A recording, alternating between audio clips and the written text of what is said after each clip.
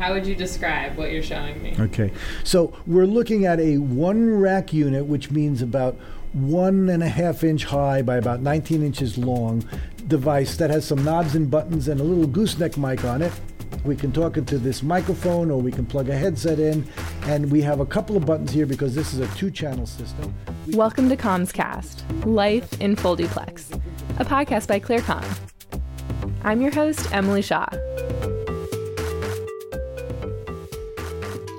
And where are we right now? We're in Alameda, California, right next to the lovely downtown Oakland in the San Francisco Bay Area. ClearComm is a performance intercom company celebrating its 50th anniversary this year. In episode 1, we took a look back at how the company went from a couple rock and roll nerds soldering belt packs in a frying pan to an international company with customers like Broadway, the Olympics, NASA, Google, and more. Here in episode 2, we're going to get to know the ClearComm product and business model a little bit more.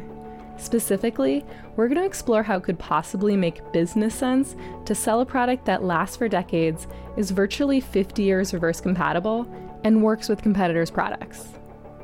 We're also going to get a sneak peek at what's to come in the next 50 years. Stay tuned.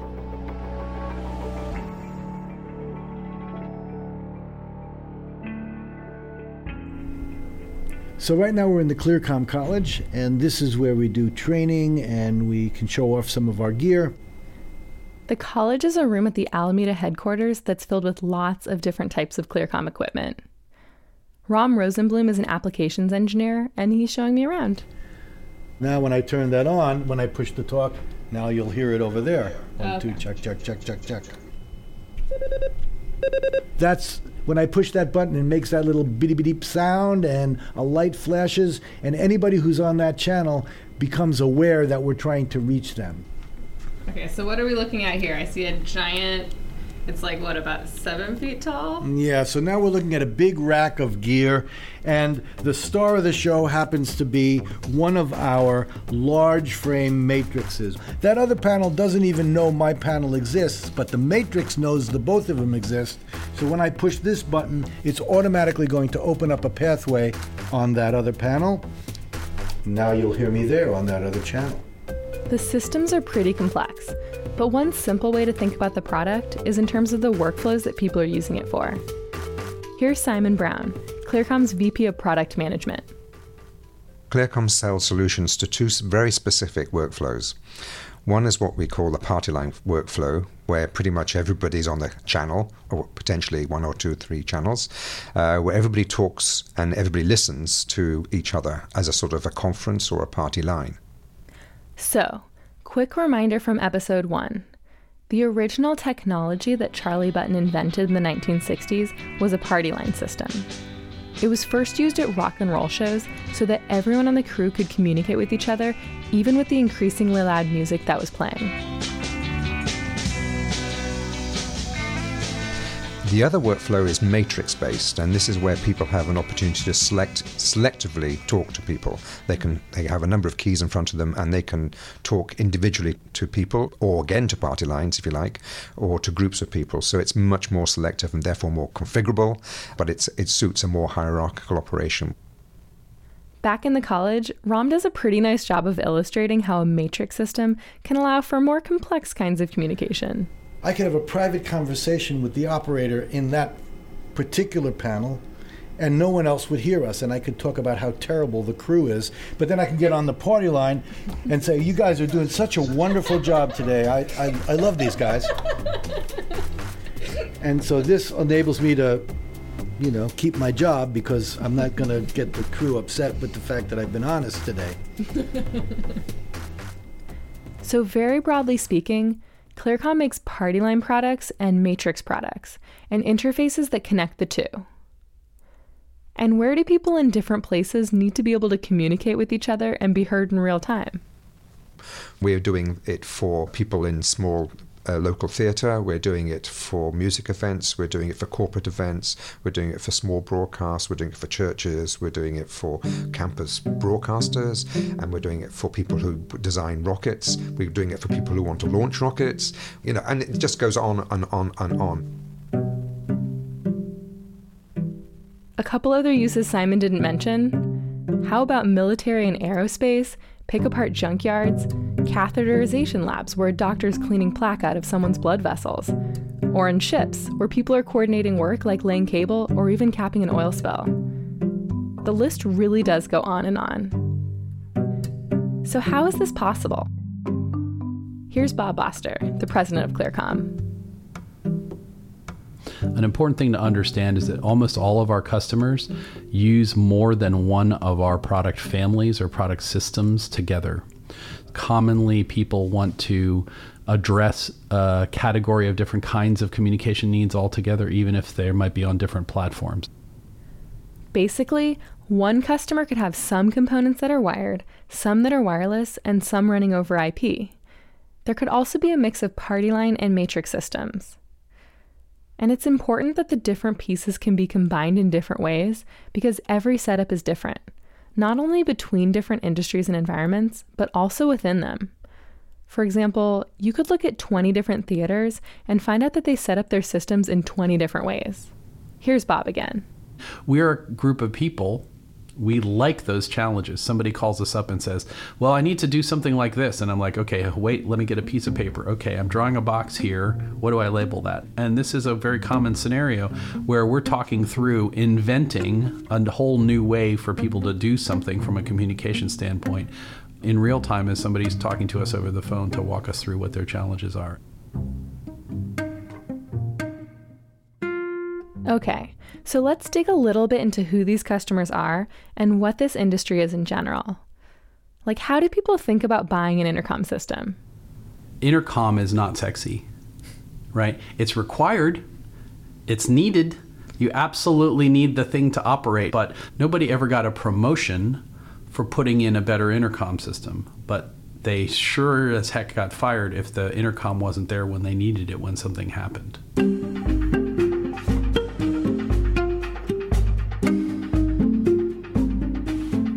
So it's definitely a necessity, but usually not one that people get that excited about. Still, there's a certain kind of mindset. The people who really make decisions about what intercom to put in are people like us who are like problem-solving kinds of technical people. Like they have an issue, people need to talk to each other in category A or B. They don't have so much money to do it with. They need to reuse some stuff where possible. Those people are like us. They're just trying to solve the problem in the most reasonable possible way. Our idea has been to give that person choices so that that person can choose to use our equipment as part of their solution. And one thing that's important to understand is that even though these products are used in a lot of different contexts, the market that ClearComm serves is actually pretty niche. Remember, what defines performance intercom is simply that multiple people are communicating in real time in order to accomplish a task. And the stakes can be really high. I mean, you can imagine what might happen if the communication goes out during a rocket launch or heart surgery or when giant pieces of stage equipment are being moved around during a Broadway show. Here's Ram. Comms is to audio like blood is to the body. You know, you don't think about the blood, but once it all leaks out and you're just sitting in a puddle on the floor, then nothing works anymore. And when this doesn't work, the show does not go on, even though it must, but it doesn't. At the same time, this is not a consumer-facing industry. So there are a few things that we're used to with consumer products that just don't make sense with intercom. One example is designed obsolescence. This is when a company intentionally designs their products so that they can only be used for a limited time. We see this with things like cell phones, where we expect that we'll need to replace them after just a few years. Another example is when, say, a laptop has brand-specific plugs and ports that change as new models are released over time. These limitations mean that customers need to buy more stuff more frequently, and there's often a pressure to buy that stuff from one particular brand. Here's Bob again. So ClearComm is definitely unique, or at least unusual, in that we build products to last for a very long time, and we are still backwards compatible with any of our products that can be. Now, that's not true with literally every possible thing, because maybe the radio frequency changes that we are required to operate a wireless system in or something like that.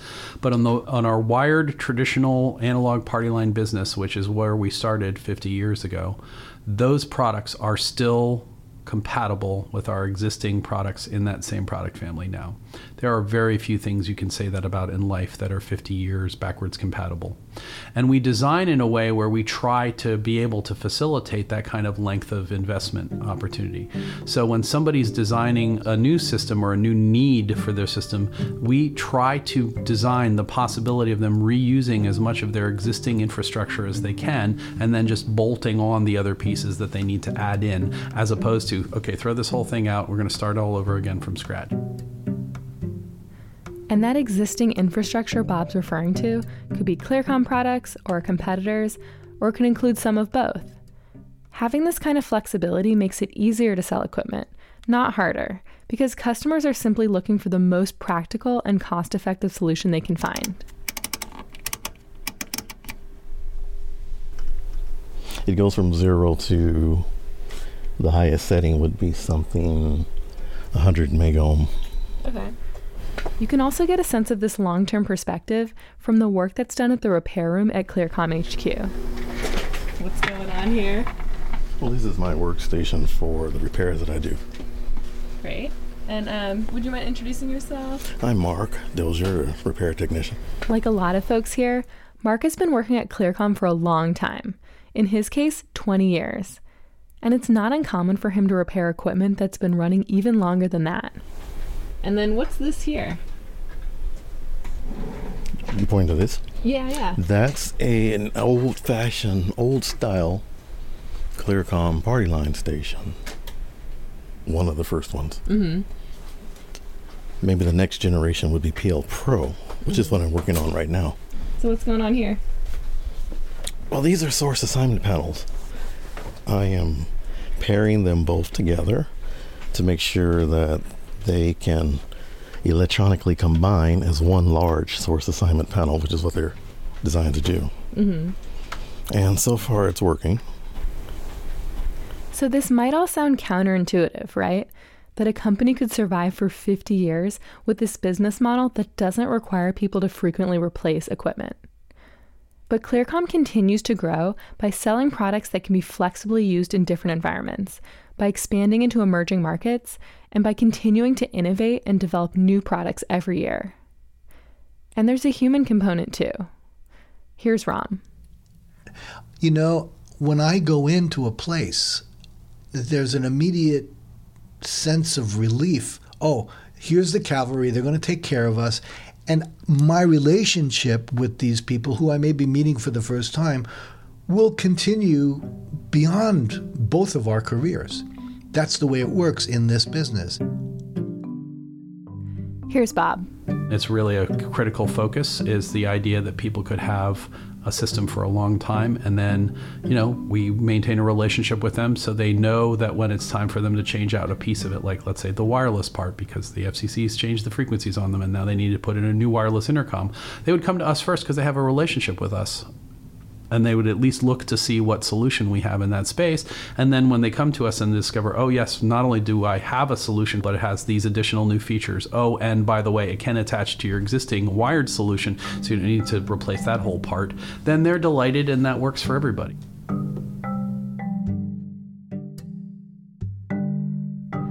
And there's one more thing. Here's Ann Williams, Clearcom's Director of Sales for Asia Pacific.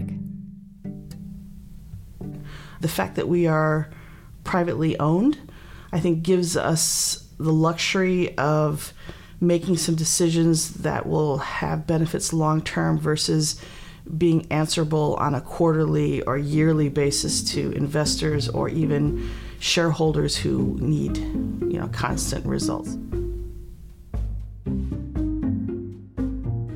So what's Clearcom thinking about for the next 50 years? Here's Simon Brown. It's difficult, obviously, to look ahead at 50 years, but I can certainly look ahead within the next decade, and I think we are already finding ourselves having internet-capable intercom. The fact that it's got a LAN port connected to the internet is a possibility for us in terms of being able to do exciting things, like we could convert quickly between voice and text to voice. Also, you could speak in French and I could hear you in English, and I could reply in English and you'd hear me in French. Those kind of things are possible. We are all getting used to being able to speak into an intelligent box and say, open the window blinds, and that'll happen. Now, there's no reason why we couldn't do that within Intercom, have more command control in different languages and so forth. What's Bob Boster thinking about? Optimizing for human speech and low latency and not a high bandwidth utilization, and managing the network connection so we don't use up space when we don't need it, and all of those other different kinds of things that we do. I think there's a lot there. In a world that with increasing uncertainty, political uncertainty, climate change uncertainty, varying kinds of security-related uncertainties, I think there's a lot of opportunities for things that will allow people to talk to each other to address certain kinds of ad hoc communication requirements. Okay, but not everything's changing. I think there's a design consideration and having some connectivity and some continuity with what you've done in the past. In 1968, we had a belt pack or remote station, as it was called in those days. And today, that kind of workflow is still evident in our latest version of the wireless system called FreeSpeak 2. I think that connectivity and consistency is important. Our customers' workflow, its demands are reliability, the ability to always be able to get hold of the co-workers in your project and have a sort of non-blocking operation and a duplex operation so you can talk and listen at the same time. Those factors are consistent throughout all our designs, and so they dominate the way we think in terms of the technology. Ultimately, the next 50 years are about taking this special workflow knowledge that's been gained over the last 50 years, and then overlaying it onto the new technology platforms that arise. But beyond the workflows, what else can customers count on? Here's Ann Williams. Some things just aren't going to change, which is the focus we have on building solid, reliable products. I've worked for some companies where I think of it as sort of the bleeding edge, and as a salesperson, it was extremely painful because you'd sell something and you think, uh-oh, what have I just done? What kind of support headaches are we opening up? What kind of customer relationship headaches are we generating? And here at Clearcom, that just is not what we do. Products are solid when we ship them. Customers absolutely rely on them, and as salespeople, we're very confident selling. So that I don't think will change, even though the technology itself is evolving. I think it's just part of the value system here that we just build rock solid, reliable products.